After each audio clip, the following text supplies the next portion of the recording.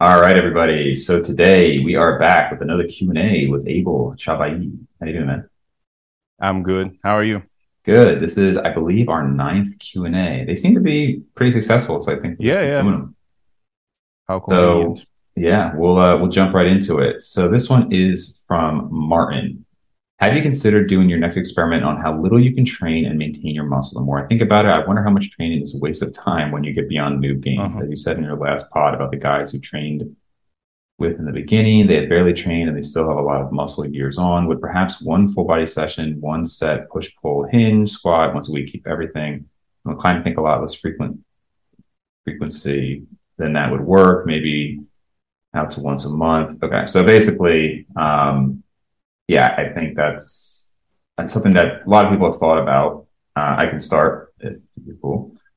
So there was a study somewhat recently, and I talked about it a couple times now, where they had people, I believe it was, I don't know if it was, sometimes they do it where it's like under 65 and over 65, but basically a younger group had maintained on 1/9 of the volume and actually gained on 1/3 of the volume that they were doing.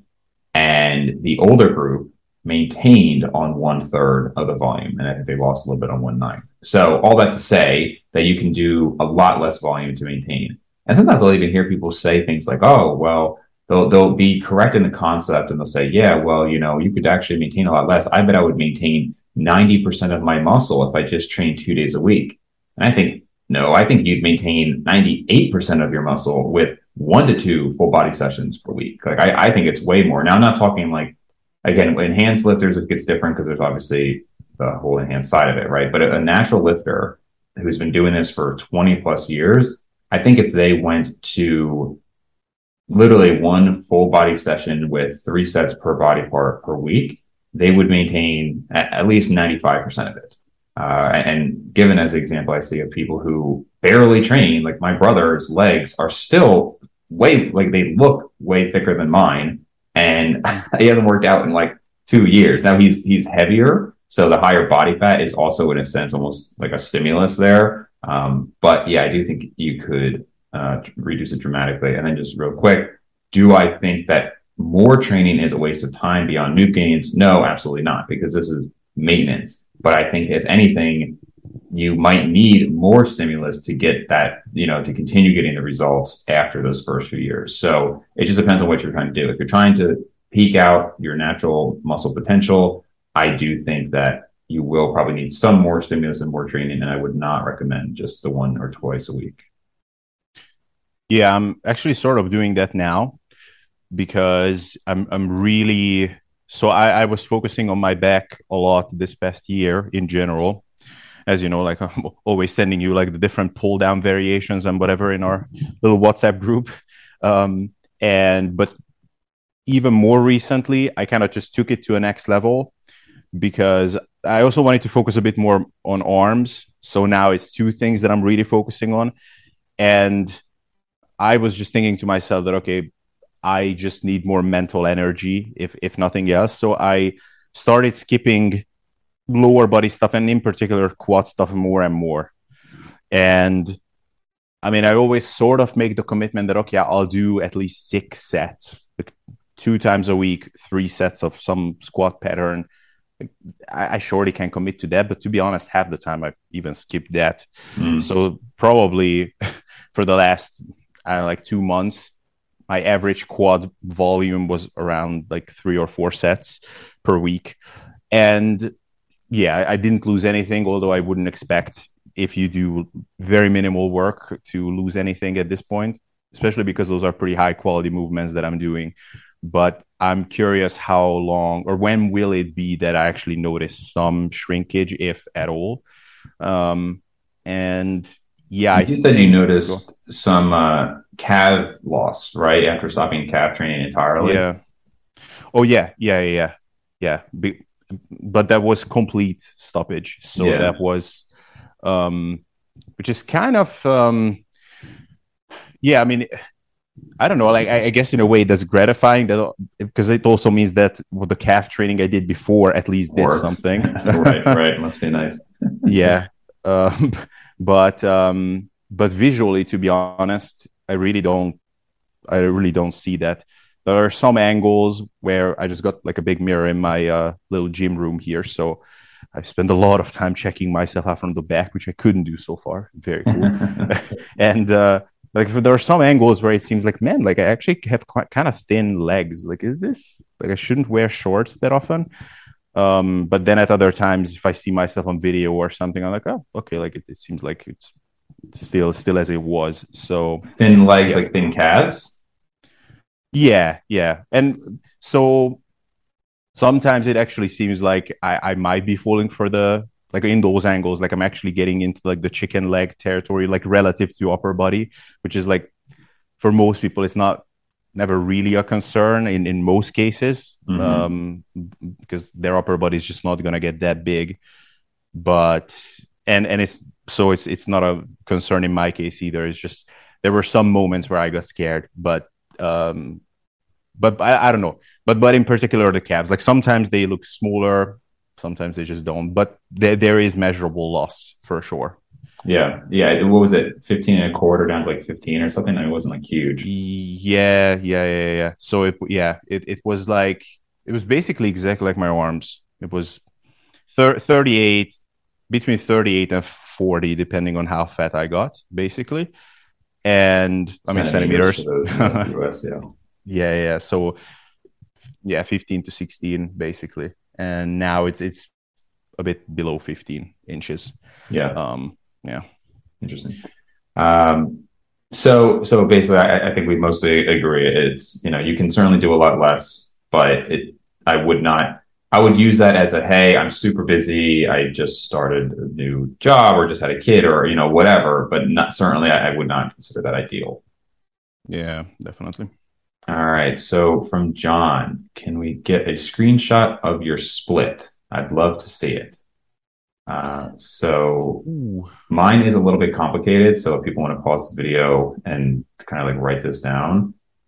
So day one, upper, day two, lower. That's it. Rinse and repeat. So I train 3 or 4 days a week. It's literally just an upper lower split. I do 6 exercises roughly. Each one is about 3 sets. So I alternate opposing muscle groups. And that's basically it. So it'll be chest and back alternating, shoulders and back, more of like a vertical versus a horizontal pull for back, and then biceps, triceps.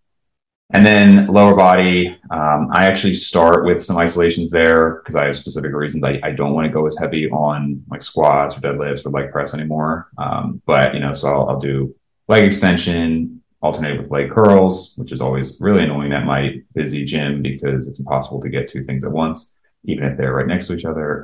And then I'll sometimes even do like the adduction and abduction. I don't know if it's really ever done anything for me. It's just another thing to kind of fatigue and get more volume because I don't want to go as heavy on those big compounds anymore. And then it's a leg press, still doing the right calf ongoing. And that's it. It's really nothing complicated. I've certainly thrown in plenty of things within that structure, like rest pause, extreme stretches, drop sets. Obviously, when I was working with Steve Hall, it was a lot more volume. That 6 months, it was 5 days a week and probably twice as much volume, but I didn't notice any difference, which, not to get too ranty, but sometimes it really does even surprise me. Like you think, how could all this extra work not do anything? But it's just, that's my experience. Yeah. I mean, yeah, that's a big conversation, but obviously you talked about it a lot. But um, I always also find it super interesting, and also, of course, makes me question just what is actually going on. So when you do something for 6 months and that's your experience, if we were to look under the hood with I don't know, like not even a microscope, but observe things that I don't think we can actually observe.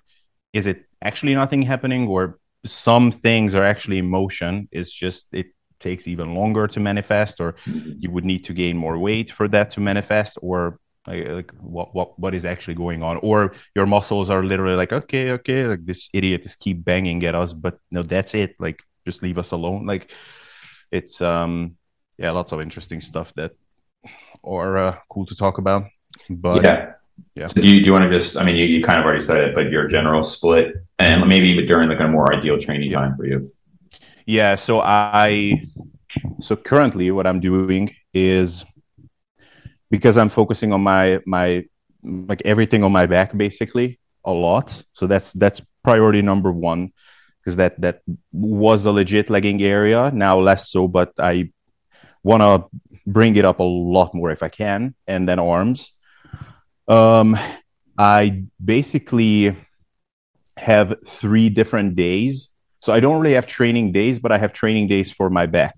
So because that's Okay. priority number one. So I start every workout with like one of 3 types of pulls, like either like a vertical ish narrow or shoulder width. So that could be a chin up, or like a narrower grip pull down, or a one arm pull down, even like a close grip, like lap prayer or pullover type motion. Mm. And then I have a wide grip vertical ish day. So that would be wide grip pull down, wide grip pull up, those sorts of things. And then I have a horizontal pull day. So that would be like all kinds of chest supported row variations. But 2, actually. I have 2 pretty cool machines in my gym that I enjoy. And so I rotate through those. So it's basically ABC for the back, ABC, ABC. And then for the arms, I do biceps one day, triceps the other. So it's just like AB, AB.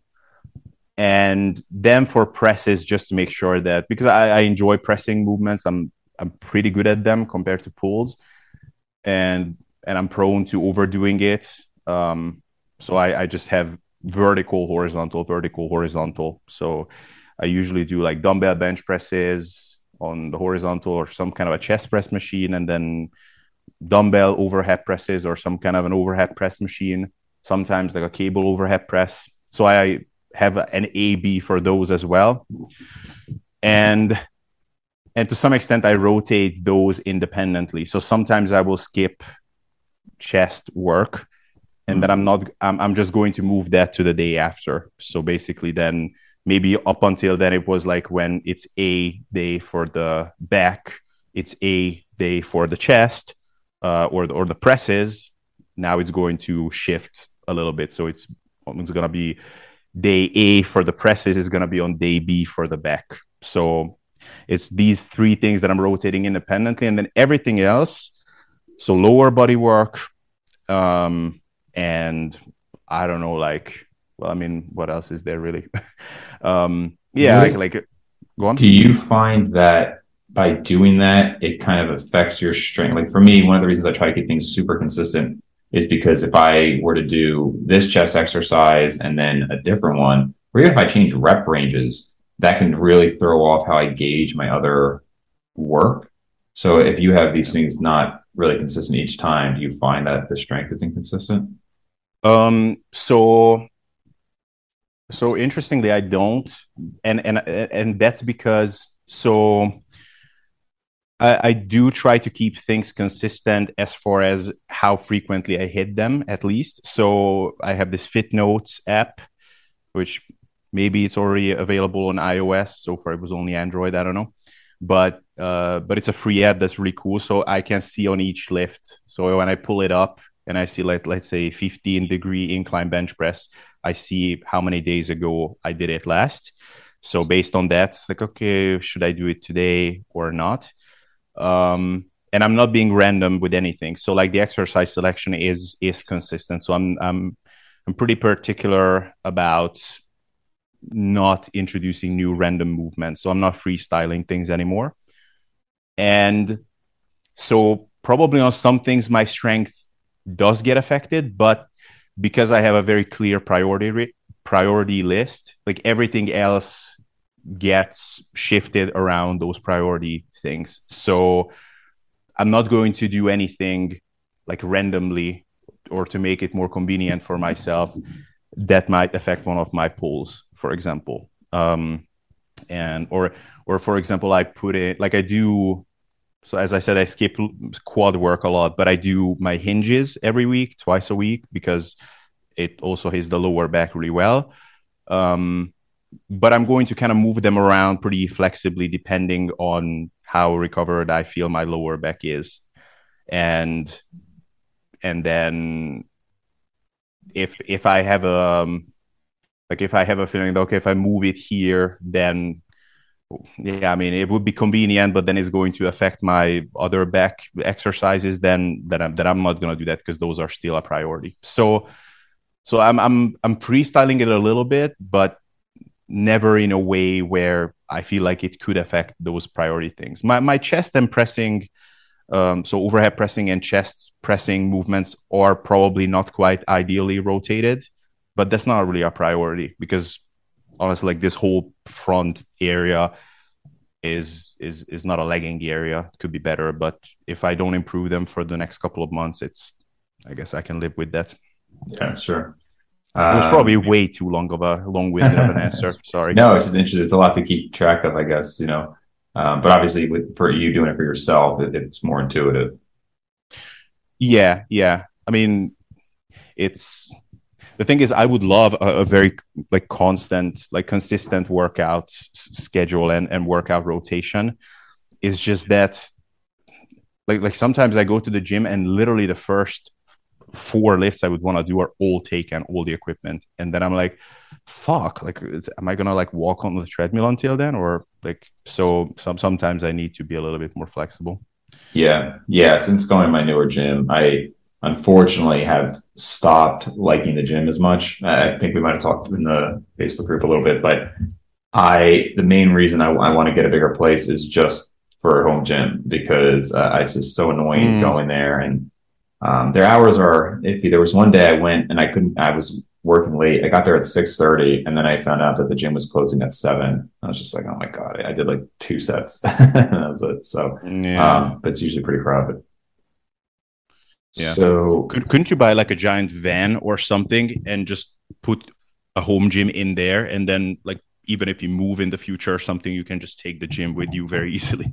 I don't know how much that would cost. It's like a giant trailer or something, like the Rock has. Yeah. I mean, that would be Yeah, a lot. That's like a new house, probably. probably. I mean, you could probably, I don't know, if you just got like some dumpy one, probably not the best place to work out in. Also, don't know where I would store it, but all right. So I'm not even sure how to pronounce his name. Hung something. All right. So Hung asked, hey Dave, I've watched quite a bit of your content. Had a question. I think you mentioned that lower to moderate volume works better for you than high volume. What were your signals that helped you come to that realization?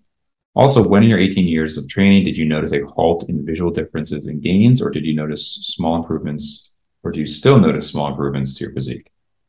So I'll answer the second one first. That's a little bit easier. So I stopped noticing clear changes around 25 to 26 years old. So at that point, I had very consistent training for about 12 years.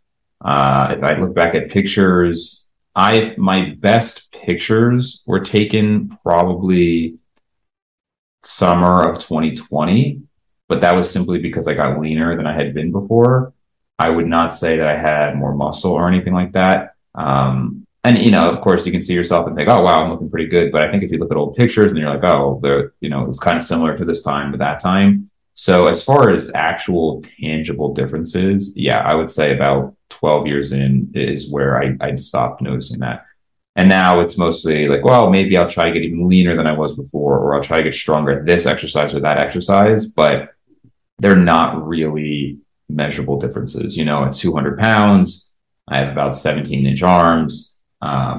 Bench press 225 for 15. You know, I've done a little bit more than that, but I'm just saying, like, that's kind of just where I'm at about that weight, you know. So things have been more or less constant. As far as the first question, I would not say that I found low to moderate necessarily works better for me than higher volume, more just that I didn't notice any benefit from going higher. So I just not found that if I go above maybe 8 to 10 sets per week for a given body part, much changes. One good evidence of this was back maybe 2018. Omar Isuf put out a pull-up specialization program. And so ultimately, between all the pull-ups and some other back work, I was doing about 30 sets per week of back. And it was the same time I was dealing with some chest issues. Never tore it, but it just kind of felt a little off. So I was doing basically 2 to 4 sets per week of chest.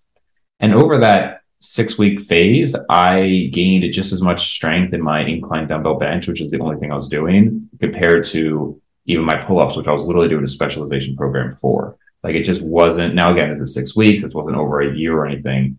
But I've done other higher volume routines. I've done like when I was training my neck, I had done it up to 3 sets for extension, 3 sets for flexion, and then even some side flexions 3 times a week. Didn't really notice it helped anything compared to when I was just doing once a week. Just a number of examples over the years where I just can't say I noticed much of a difference. But it's not that I would say the lower volume was personally better for me, although you do hear that too. People say they were doing tons of volume or like junk volume.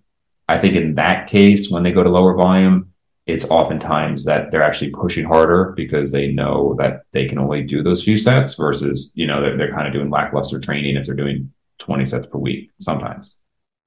Yeah. And do you think that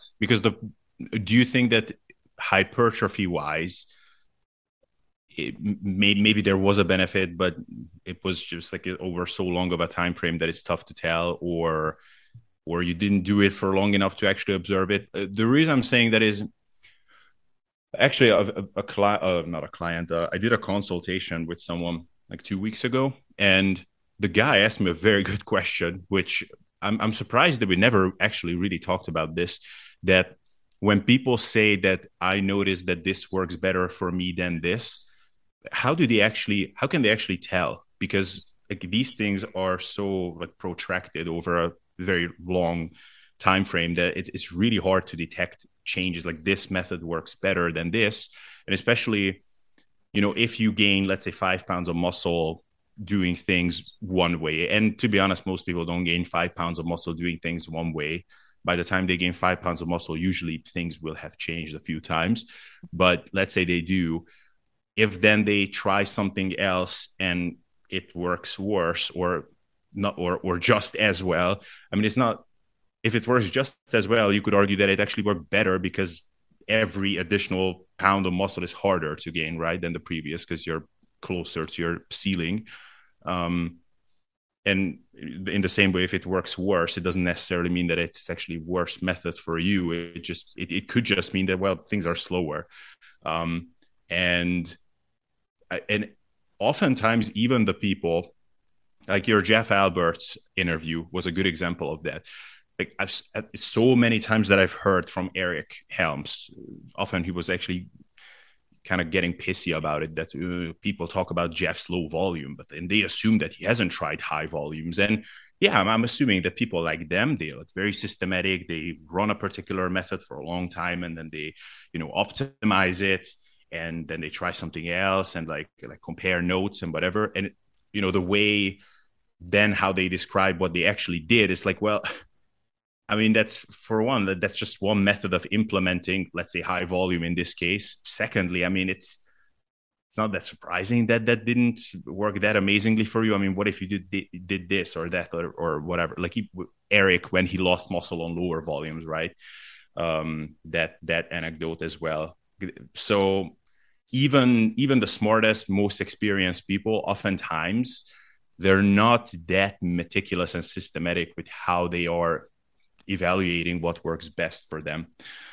So that's just something to keep in mind.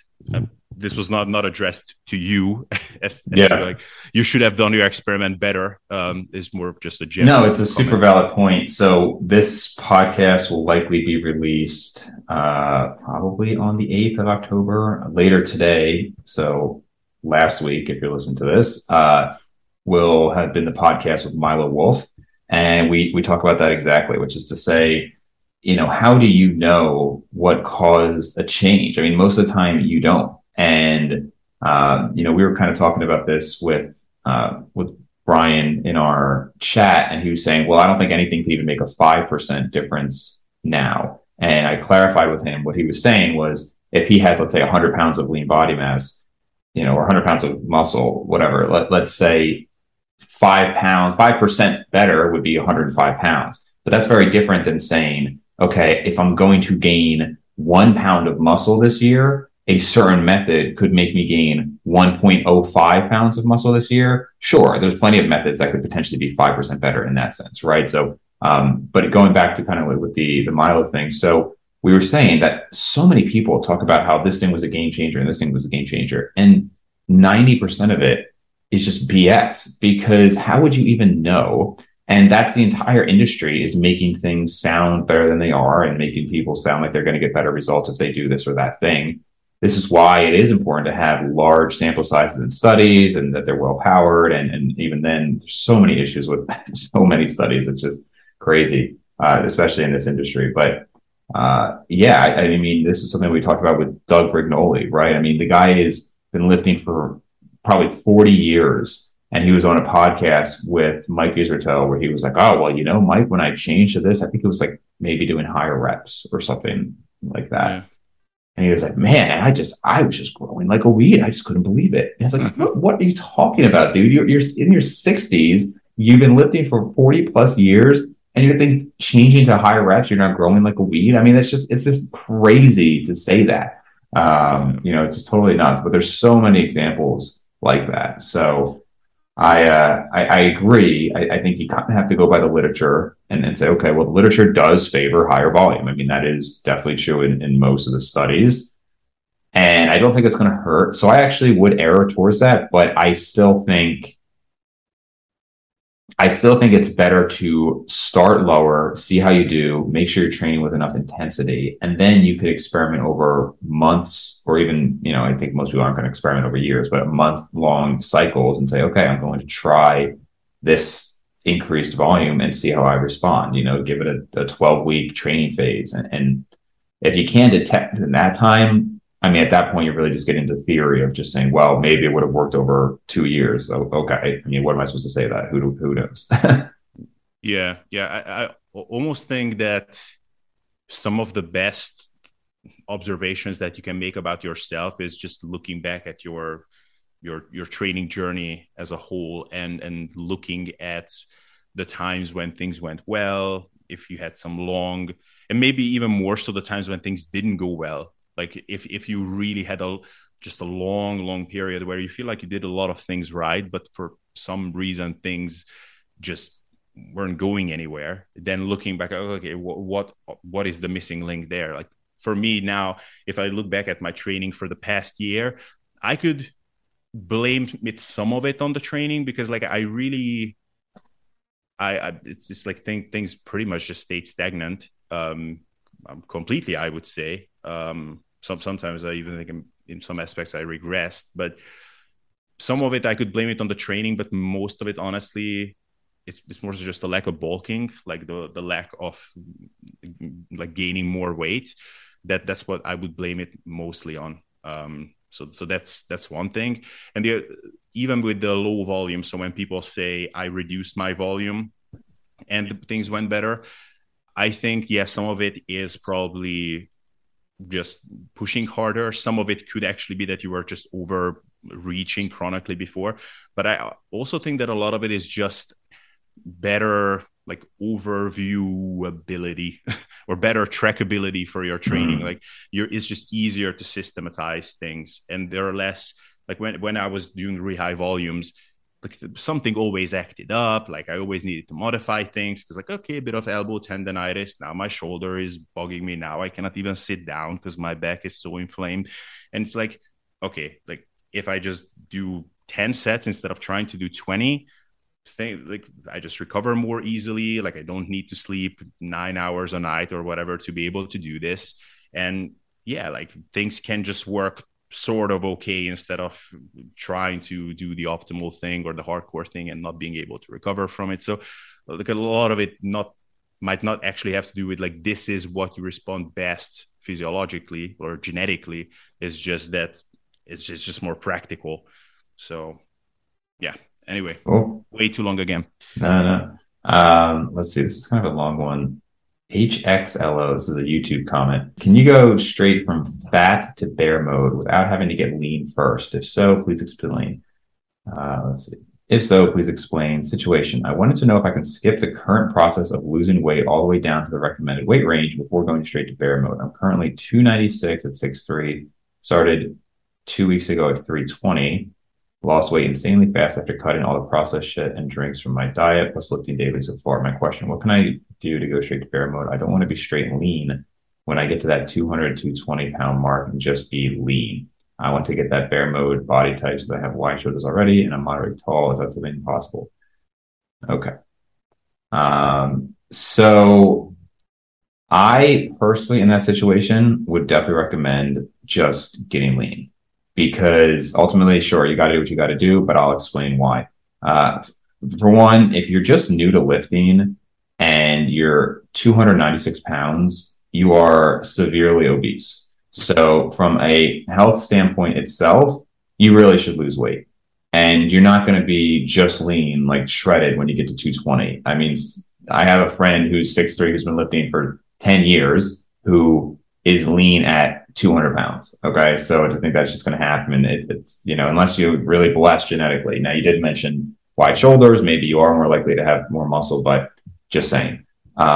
Secondly, it will give you a good idea of what that base level is. So the first time you cut down, maybe not everything's done perfectly, but you can see, okay, when I hit 220 the first time, this is what I look like. Frankly, if you can be 6'3", 220, even at moderate body fat percentages, like 15%, that's still a pretty big guy. I mean, I think Milo Wolf, who I just referenced, he looks, he's a pretty big natural lifter, and he is 6'2" and probably like 220. And again, he's been lifting for 8 to 10 years with, lifting well, good strategies and all that. So that's a pretty good size. As far as the actual question of can it be done, one thing I will put in that favor, and this is something I've mentioned before, is why I've always said, and I've now seen other people agree with me on this, that this whole idea of the P ratio and you got to cut down to, gain optimally, I always think was just kind of BS. Because, I mean, think about who are the biggest, strongest athletes, right? They're pretty much NFL players, right? I mean, football players are some of the freakiest athletes out there. And I never once heard anybody say, well, you know what, like you're going to be a linebacker. You know what you should really do? Cut down, just get shredded first, because this way, when you bulk back up, then things are really going to change. Like that literally never happens. Most of these guys were big, overweight guys from the time they were in high school, and they've just lifted and been really strong throughout. And they have a ton of muscle mass. It was never told that they should diet down first. So I do not believe that. I think just being that high in body fat provides, I don't want to call it a surplus, but a surplus of calories. Like you're not necessarily in a calorie surplus, but a surplus of calories for your body to assimilate muscle and do what it needs to do. So could you, in theory, just kind of maintain and recomp, and then eventually be a pretty hefty 296 with a lot of muscle? I'm sure you could. It's not the way I would personally want to go about it. It's not the way I would have a client go about it. I would say, suck it up, cut down. It's probably not, I mean, being as high in body weight as you are, it's really not going to take that long. But I mean, it could be, 6 to 12 months and diet down and then go from there is what I would recommend. Can I ask you a question about this? Just curious of your opinion real quick. Sure. So on my video that I did on bulking, someone asked in the comments, and I had my own thoughts, but I'm curious of yours. If bulking is necessary, if you just stay at a reasonably high body fat, so let's say like 20-ish, and you just do that main gaining there, do you think that would be, say, as effective as someone bulking at like 14% body fat? What do you think? Yeah, I wonder if it's the same person. Somebody asked a very similar question on my YouTube comments, and then a different username asked. So I think probably the same person asked an identical question on my Instagram, which is basically to say, well, I'm not a fan of this bulking and cutting. Why not just stay 18% year round and then gain there? I definitely do think that is way better than trying to do it at, say, 10%. Right. I think for most naturals, if you're trying to main gain at 10%, it's just not going to work for the vast majority of people. I think, as I mentioned here, look at the football players and this guy, if you were 30% body fat, there's no reason that you couldn't gain a lot of muscle and then kind of slowly recomp, especially if you're new to it. Right. Sure. Do I think it's as effective? I still think no. It's what I wish I had done kind of as a high schooler. I mentioned before, I spent a lot of time not trying to get lean. I was probably still bulking the majority of the year, but as a high school student and when you're growing and going through puberty, I would say do not cut. just stay in a mild surplus the whole time because you have so much potential that you could stay, let's say, 18% body fat and just keep gaining muscle throughout that time. You might even lose a little bit of body fat, doing so, or just from a percentage standpoint, you'll be a little bit leaner. But do I think it's as effective as actually being in a purposeful surplus for months on end? I do not. Yeah, that's basically what I said. So I think it would work a lot better than trying to do main gaining at a low body fat, which, to be fair, is not even against what, let's say, Greg Doucette is saying, although probably he would recommend you staying leaner than the body fats that would be viable for that, I think. But he's not saying main gain at 10%. But yeah, so I think that, let's say you're 20% and you're just kind of hovering around maintenance, that would be maybe your second best option after bulking if you really don't want to bulk. But I just must think that there is a difference. Like the energy that you get from actually eating the food is just more easily available for your body than the one that's on you, and like it has to be broken down first and whatever. So yeah, then we are seeing that the same way. Yeah. And I agree with you basically on everything that you said to the guy. Okay. Cool. All right. Well, then we'll go to Zach. Hey, Dave, I'm looking for some advice if you'd be able to provide some. I've been overweight my whole life. Started dieting 4 months ago. Have lost 30 kilograms. Good stuff.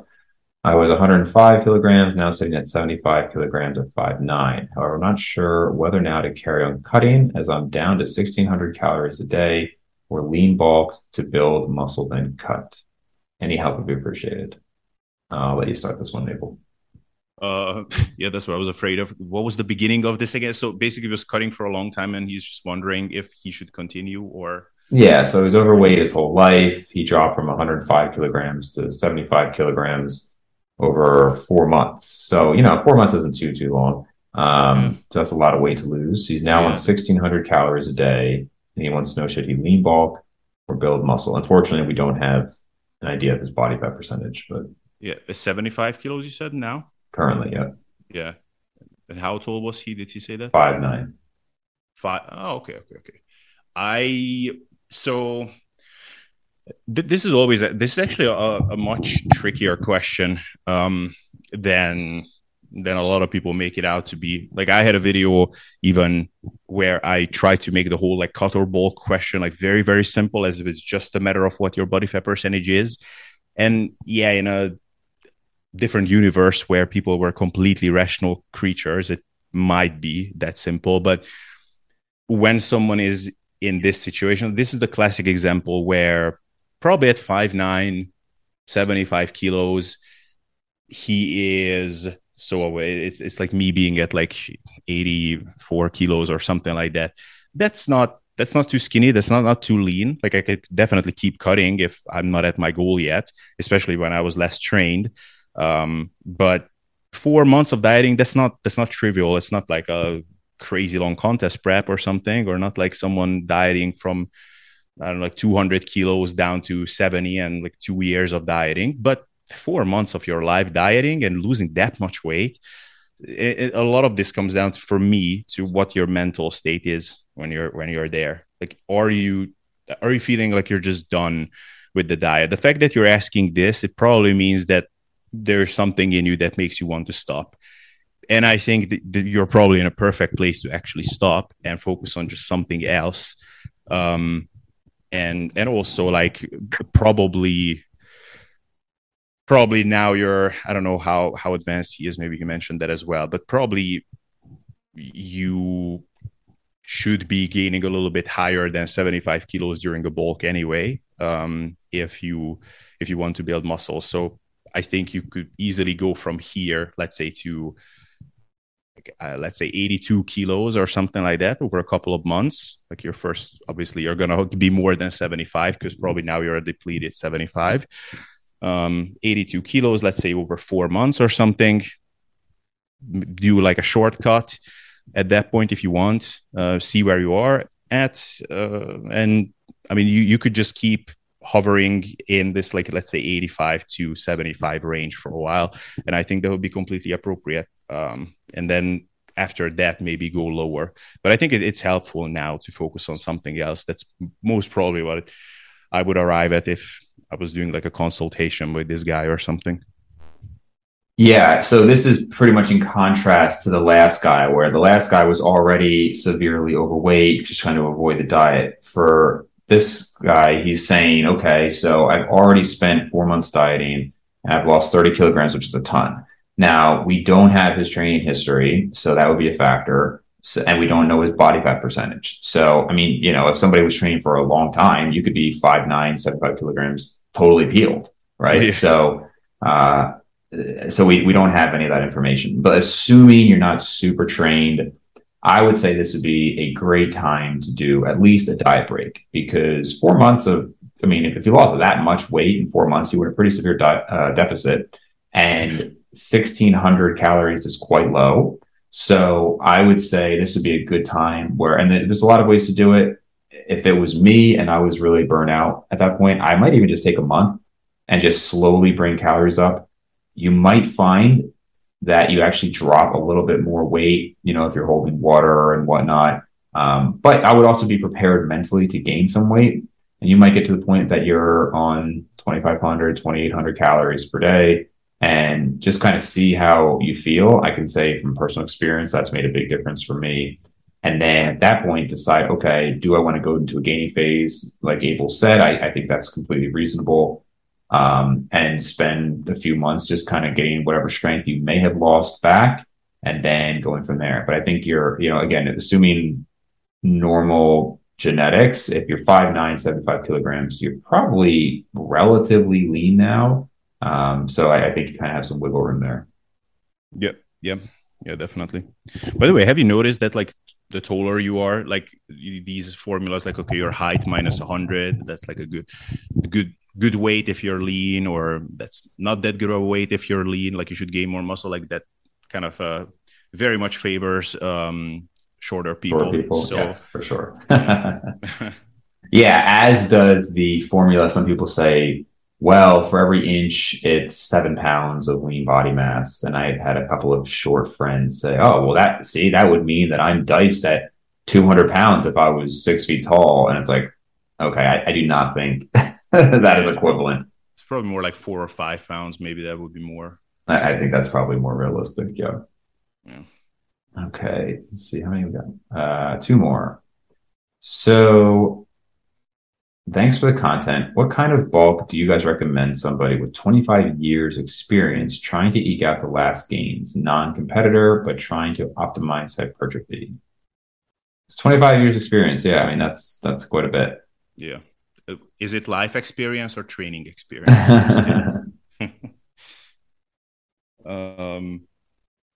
Yeah. I mean, I just said it in this recent video that controversially, maybe, but I would still say that you probably want to gain like a kilo a month, so like 2 pounds a month, if you want to eke out the last gains and like you want to do everything for that. If like leanness is almost as big of a concern for you as gains, then of course you could just cut that in half or a quarter or main gain or whatever. But yeah, I think 1 kilo, so 2 pounds a month is pretty much the smallest change that you can reliably track and be confident that that's actually coming from a surplus that you're gaining weight, or some of it is coming from a surplus, whatever weight you're gaining, because it's big enough of a change in your body weight that overpowers all the other fluctuations that you have, which could also make you gain weight, basically. So that's what I would say. I had some interesting or debates over that in my comment section under my last video. But yeah, you? So I would say if you are 25 years in and you've been lifting appropriately and you've done some bulks and cuts, obviously you kind of have to temper your expectations of what's possible. I do think that it would still be the best way to see if you have anything left. I noticed that sometimes even these guys who say, oh, well, I'm against bulking. Again, I've said this many times on the podcast. What they really mean is they're against dirty bulking to super high body fat percentages. But even if you think of the guys who maintain being leaner, like let's say Alberto Nunez just competed recently. I'm going to have him on again soon to talk about it. And I don't know what weight he came in at, but he's still bulking and cutting, right? All of these guys are still bulking and cutting. If you are competing, you are almost by definition in favor of bulking and cutting, right? Because obviously you diet down for the show, and then at some point in the off season, lo and behold, you're 25 plus pounds heavier, so you bulked up, right? Maybe you're not getting into, like in his case, he was 240, and I'm not saying Alberto specifically is against bulking and cutting. I'm just saying sometimes these guys who say they're against it, their actions are exactly what bulking and cutting are. So, but in any case, I would still say you would want to, I would personally, if this was my client, I would have them diet down to where they are happy with that they've maybe done over recent years, like a level that they could compare to previous years. Like, okay, well, this year I was this weight at this body fat percentage, maybe it's 10%. So that when all is said and done after this whole long venture of trying to eke out anything else, they can see, did it actually make a difference? The reason being because if you just bulk up to fatter and fatter levels, yeah, you might be stronger or bigger. Doesn't mean you actually made net progress at the same body fat percentage. So what I would say is, let's say you have been lifting for 25 years, you're 200 pounds and 10%, just to keep the numbers easy. And you've previously bulked up to the heaviest you've ever been was 220 at, whatever the body fat percentage would be. I would say that if you really want to test it out, I would force yourself to bulk to a higher weight than you've ever been before, and probably a higher body fat percentage. And I would not even attempt to diet down unless I was hitting PRs on like exercises for moderate rep ranges. So if the most you've ever done was 50-pound dumbbell curls for 10, I would be pushing the weight up, pushing the body fat up until maybe now you're doing, 55 or 60 for 10, whatever that would be. And then I would see what happens. Now I can tell you from personal experience, the reason I stopped doing the bigger bulks and cuts is because I did exactly this and it did not net me anything the last time I did it. So the heaviest I had been was 205. And I really pushed things up to about 220. And I took 2 years to do this. I dieted back down. And actually on the way down, it really did seem like I had gained a couple of pounds. But by the time I got back down to that particularly lean, like 185, it was like, oh, this is actually the same 185 as the last year. So at some point, just being lean for long enough, I just did not net anything. But still, with that being said, if you were to say, Dave, I want you to do all out effort, gain as much as you can, see if you truly have anything else left, I would still follow that method if I did not have any health concerns about, being that heavy or life situations. I would say, okay, well, this time I'm going to bulk to 230. I'm going to do it over a year. I'm going to slowly gain, maybe it's half a pound to 1 pound per week. I would try to get as strong as possible in the moderate rep ranges. I would hold that for probably another year. And again, this is like most extreme, been lifting for almost 2 decades, trying to get anything else out of it. Hold that for another year, really try to quote unquote solidify the progress. And then I would diet down. And, I wouldn't be surprised if maybe there was another 1 to 2 pounds of muscle gained from that. Like, I'm not saying it would, but I'd be open to it because that's a pretty extreme method to see if you have anything left. Yep. We should do like an episode just on this, like one time, like just on like the whole bulking thing. I feel like there's just so much things to talk about there. Yeah. So yeah, that's what I would do. Anything to add there, Abel? No, just a very, very brief question on that. So when you say that you came down from the 220 and at one point it seemed like you were better off, but then at the like leanest state, it was not so much the case. Did you were you able to compare like measurements, or was it just like, as far as I remember, I didn't look as good? No, that's actually, so this was 2017. I bulked up to 220. I definitely was the strongest I had been. Not as much as you would think. Like the 220 was not that much stronger than the 205, to be honest. But yeah, and those last 10 pounds was probably done a little faster than it should have been. I was definitely getting uncomfortable with how fat I was, relatively speaking. But my arms, like I said, were 17 and a half inches. I was doing, I don't even know, everything was significantly stronger. I mean, I have records for everything, but to answer your question, so I had dieted down. This is right when I was finishing up with dental school, and I was about 192. And I remember, and I had to have a small surgery, but I had to stop lifting for a few weeks. And I didn't diet, but I always wondered, like, did this kind of mess things up a little bit? I hit 192, and my waistline was the same as it was at, I think, 189 before. And I was like, okay. And now, anybody who's taken a lot of waistline measurements knows that they could vary quite a bit. I could have been a little bit more depleted and not had as much volume before. There's a lot of factors go into that. But my arms are also a little bit bigger. I think I had maintained 17-inch arms even down to about 195. Like, things were clearly trending in a pretty solid direction. I would actually say to this day that and my summer 2020, it's hard to know which one was better because the summer 2020 was my best lean, my leanest state. And then that summer of 2017 was a little bit heavier. Point being, it was like, okay, cool. I actually did net something. And then I continued dieting. And like I said, by the time I got down to about 182, I was leaner than I had been previously because I was lighter than I had been previously. But at each given weight, I was like, it doesn't really look like anything happened, But I would still be down. Like I said, it's not practical for my life anymore for a lot of reasons. But if I was, I don't know, I would be interested to see, okay, if I took, just go the whole Jeffrey Verity Schofield route, go to 230 and see what happens. But it would be very impractical for my life at this point, and I think quite unhealthy. Yeah, no, that totally makes sense. And I mean, probably the responsible thing to do. The reason I'm asking that is because, so I was talking a lot with this client of mine about bulking and like the relationship between bulking and body fat, and I think he put it really well that it's not so like, yes, you have a genetic limit, but you almost have like a separate genetic limit for different body fat percentages. So like you might have reached your 8% body fat genetic ceiling, but your whatever 12% one is probably higher, and then your 20% one is higher.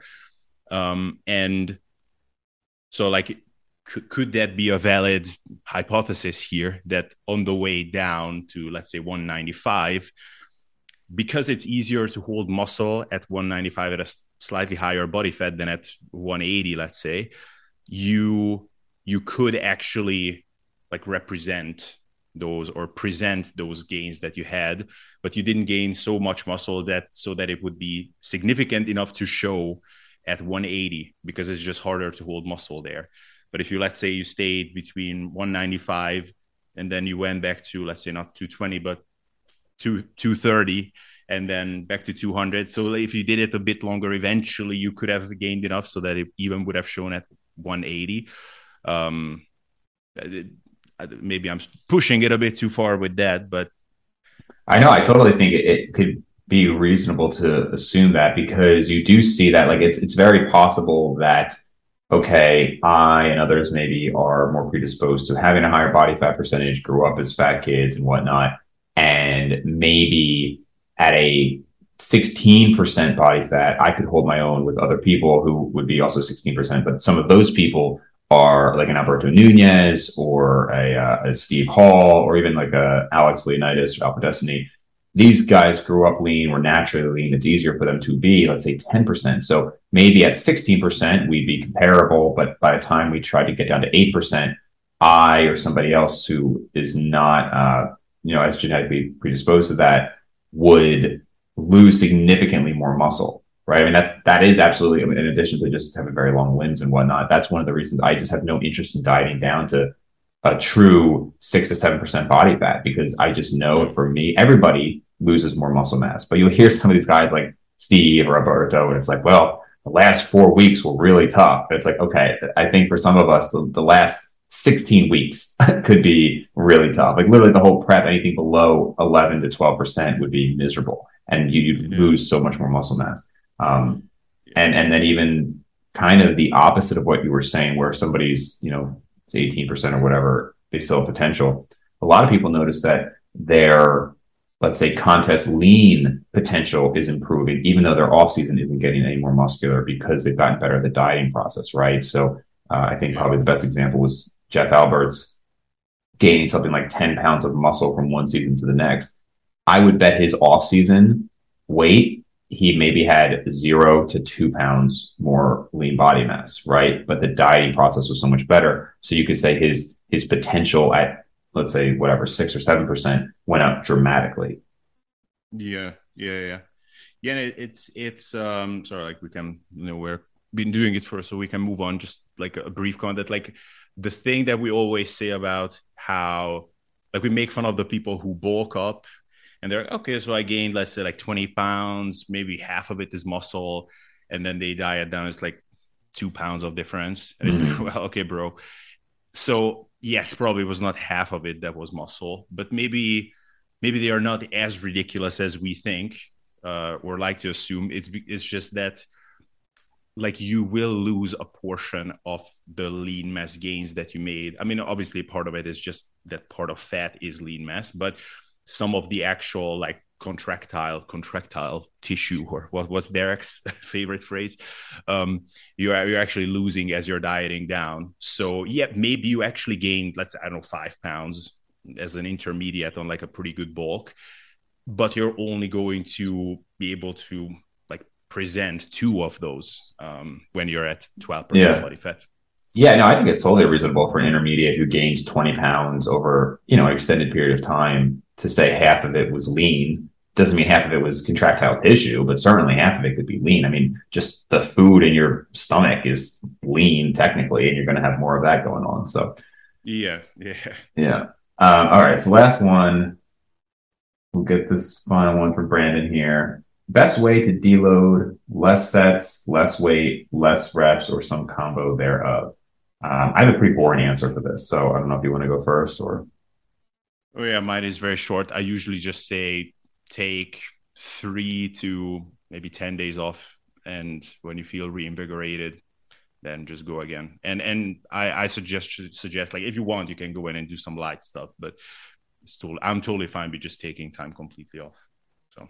Yeah, I think deloads are one of those boring topics to me that are outside of a competitor or like a power lifter or something like that. I just think it does not matter. There's so much evidence now, like we talked about before, about how much you can do or not do and maintain. And the fact that people spend so much time talking about all these different deload methods, because I've done many different kinds. So there was, you could say, well, go in there and just do lighter reps. And I knew one guy who was a very big, lighter weight, was a very big advocate of that. And he would say, well, because it's not going to be that stressful for your system, which we know is not true. This is what this guy used to preach. So I'd go in there and I'd try to set 30 rep PRs. I'd say, oh, well, what can I, and I'd go to failure basically, but it was 30 reps. So it wasn't going to tax me, right? Which is not accurate. And then other people could say, well, you could keep the weight heavy. Some people were really strong advocates, keep the weight heavy, but do half the reps. So if you were going to go heavy for 8 to failure, still use that weight, but do 4. I actually do think that's a better method because you're not going to be pushing yourself nearly as hard and you're still getting that weight in your hands. But if you're deloading because of potential injuries and not just you're fatigued, then obviously you don't want to have equally heavy weight in your hands. You can still, plenty of people get injured not on the last rep, right? So I would not recommend that either. And then you could do some combination of, well, I'm doing lighter weight and I'm doing fewer reps. And the only thing I really find that valuable for is to get you a little bit more excited. So this is more of a personal thing, but I have found, even for myself, like I as much as I love this lifestyle in the gym, if I have a week off, I am not thinking to myself, oh man, I miss the gym so much. I have other things in my life I'm doing. And you're speaking to somebody who literally works out almost every morning on vacation. Like, I personally enjoy that. And it's a big part of my life that I enjoy. When I have friends visit, it's like, okay, well, we will go to the gym while you're here. And so I'm a big advocate of that personally. But if I have to take a week off or something, I just don't think about that much. I just do other things. If you are somebody who finds that that kind of gets you off the wagon, then I do think some lighter sessions can motivate you to want to do more. When I've done this personally, I'll find, okay, I'm going to go in and do 2 sessions, but it's not even close to failure. Because I'm now moving around and I'm doing things, I think, oh man, I can't wait until next week when I can actually push this as much as I want to. So I personally found that, but and I don't even deload that much anymore because my volume is not very high. I think, lifting 3 days a week, you just don't need to deload. But if I go away or something, like I was just doing a lot of hiking in Glacier National Park. I took a full week off. Did not matter at all. Came back, was exactly as strong, and it was just something to do. So yeah, it's like it is definitely like also a mental break at that point, which can be nice, like changing scenery. But Mike Israetel, I just remembered, had actually a cool suggestion in one of his videos where like how can you make deloading more fun? And yeah, like some people don't need it at all, like just go do other things, but like there were some cool suggestions. For example, like I don't know, if you wanted to play around with some new exercises, like test the setup, whatever, but like you don't want to do it while you're doing your regular workouts because it's just going to detract from time and also energy. But now it would be the time, like, yeah, play around with that machine that always looked cool, or try this funky setup.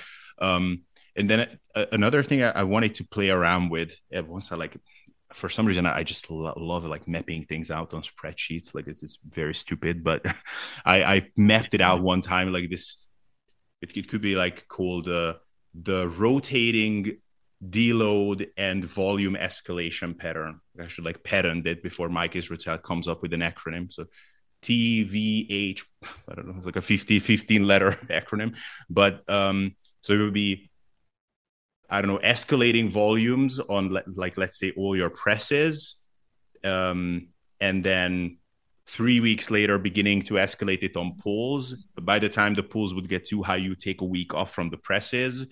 And then basically everything would overlap. So when it's the highest volume here, it will be the lowest volume here, so that like you're never overworking yourself. And because we don't know how much volume you need, like at one point you would do more and less from everything, because we don't know if you really need to deload or not. At one point you would take a week off from everything.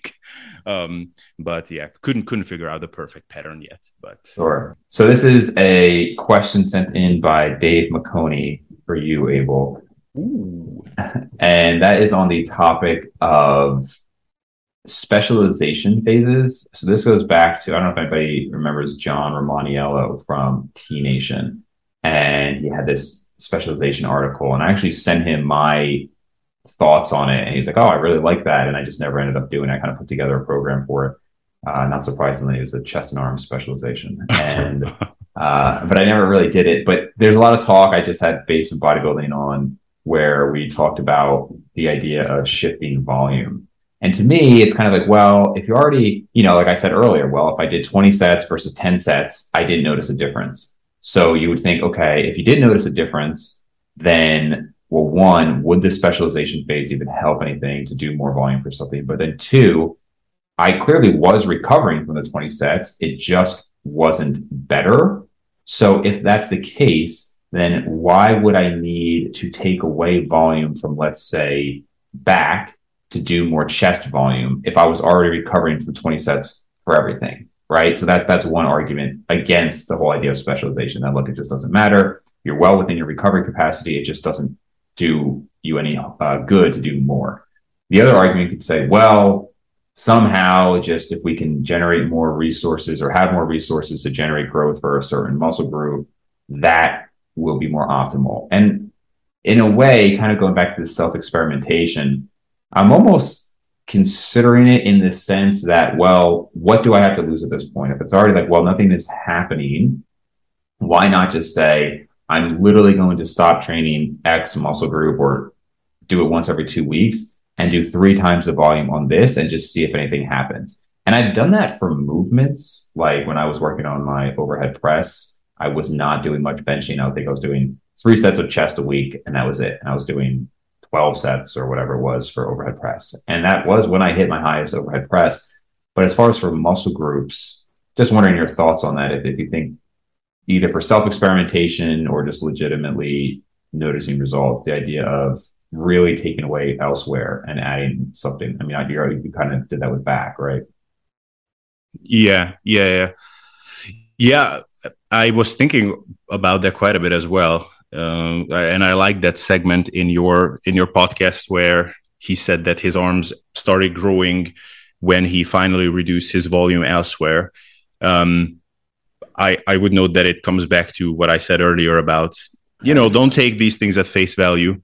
Yeah, so okay, can you tell me exactly everything that you did then? Because if he also, while reducing volume on other things, he also moved arm stuff to the beginning of his workout. That's also a non-trivial factor. Maybe it's not like a massive thing, but I mean, if you're performing everything in a fresher state, that could matter. Um, I so it's one of those things that if this is the case, it's kind of a funky reason for that. It's like there's like a total amount of protein turnover or something that your body can facilitate, and then like it's just now spread too thin. So if you take away, especially some pretty large muscles that there's a lot of area to cover in terms of like how much protein breakdown there is, how much needs to be replenished, and also just hard hitter exercises. Like if you take out hamstrings, for example, and you're not doing hip hinges anymore, like that's quite some taxing work that is now eliminated. So is it that? I mean, it could be, but it's, I don't know. To me, I just never did it so far, and even now, I'm only doing it for convenience sake because like quad work. If I'm putting it in the beginning of my workout, which is probably the ideal place to place those, because it's just, it takes a lot out of you, and I'm just not going to be firing myself up for that at the end of my workout. So if I put it there, then man, it's that is going to affect other things for sure. If I put it at the end, then probably I'm just going to skip it because by the time I will be too drained. So it's basically that's the reason. I didn't even want to skip it. I just ended up skipping it. But I also heard the same thing from what's his name, Brian, not Borstein, Brian Miner, when we talked about progressive overload, and I basically brought up the same point to him that like, well, but it shouldn't be like it's individual muscles, like locally you're breaking things down and they get repaired. Like, why would it help my chest if I'm skipping quad work? And he said like, yeah, like that makes sense. But the amount of times I've seen with power lifters whose knees got injured or something, and we had to take out squats for a while, that during those times their bench presses shut up, that I'm inclined to think that there is something to it. So yeah, I'm optimistic about it, but I don't know. It's just, to me, the cost benefit thing has to be weighed, especially for like an intermediate, for sure. Like if you're going to take away something that is otherwise like non-trivial for you to improve something else, I mean, man, like you really, really need to want to improve that other thing for that to be worth it, I think. Yeah, no, that is interesting that he says that. I would wonder though how much of that is that a neurological aspect in the sense of a power lifter because there was more learning skill devoted towards the bench press. So that I mentioned in the Basement Bodybuilding podcast was like, okay, so in theory, you could have your upper body maximized by never training lower body. I mean, does that sound intuitively correct? I mean, that's just, I can't imagine that actually being accurate. So plus you remember those squats are producing a lot of growth hormone, which helps build your biceps, right? So oh wait, so you think that you couldn't develop an optimal like upper body or like a maximally developed upper body without training the lower body as well? Well, I've heard people say that actually. That's not what I'm saying, but I have heard people say that they think the discrepancy just would not work. Like you just couldn't have somebody who never trained lower body get maximally large upper body. So they've actually said the opposite of that. I'm more just saying that if you believe what we're talking about here in terms of, well, if you take away from one for the other, that would lead to the argument of, well, if you want a maximally developed upper body, you would need to not train your lower Oh, okay. body. Yeah. So I just don't think they're even necessarily that related. I mean, I certainly don't think that's true. I certainly don't think that, wow, we'd all have bigger upper bodies if we just never trained legs. I don't think that's true. In the other direction, I don't see why that would be true, but I could understand somebody saying that. Like, could you imagine somebody who just had literal, like we always talk about people like chicken legs or whatever, but actually just no leg development and a maximally developed upper body? Would the body just not allow that for some reason? Like it just wouldn't, it would just be too asymmetric. I'm not sure. Again, like why would that be the case physiologically? I think also just you're never going to see that because nobody who cares about maximally developing their body is just going to not train their lower body, you know? Yeah.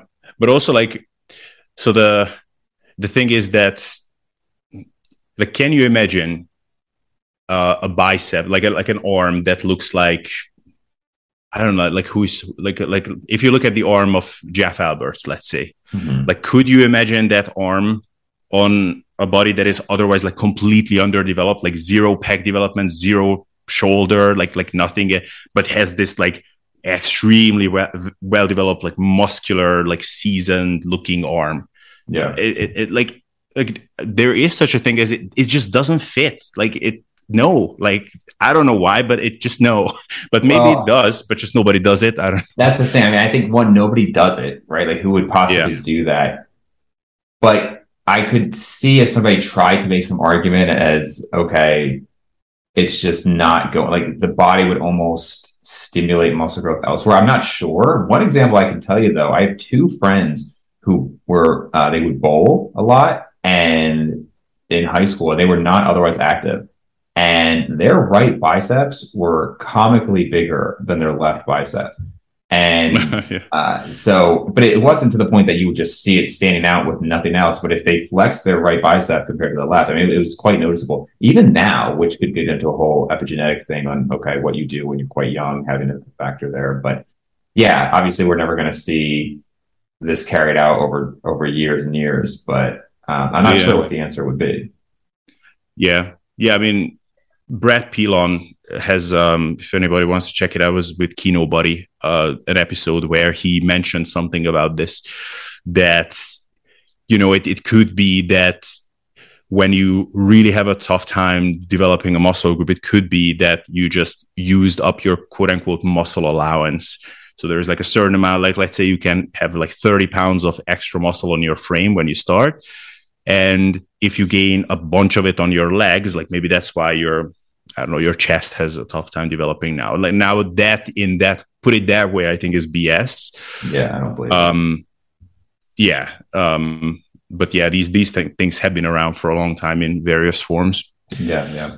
So, all right, guys. So 9th Q&A wrapped up. If you have more questions, post down below on YouTube. Some people email me, but probably better to post on YouTube or Instagram, and we will get to most of them. Yes, indeed. All right, Abel. I don't know how we're going to split this up, but in case it just goes on mine, where can people find you? Yeah, it's SSD Abel on YouTube and Abel Fit Stuff on Instagram. Still, surprisingly.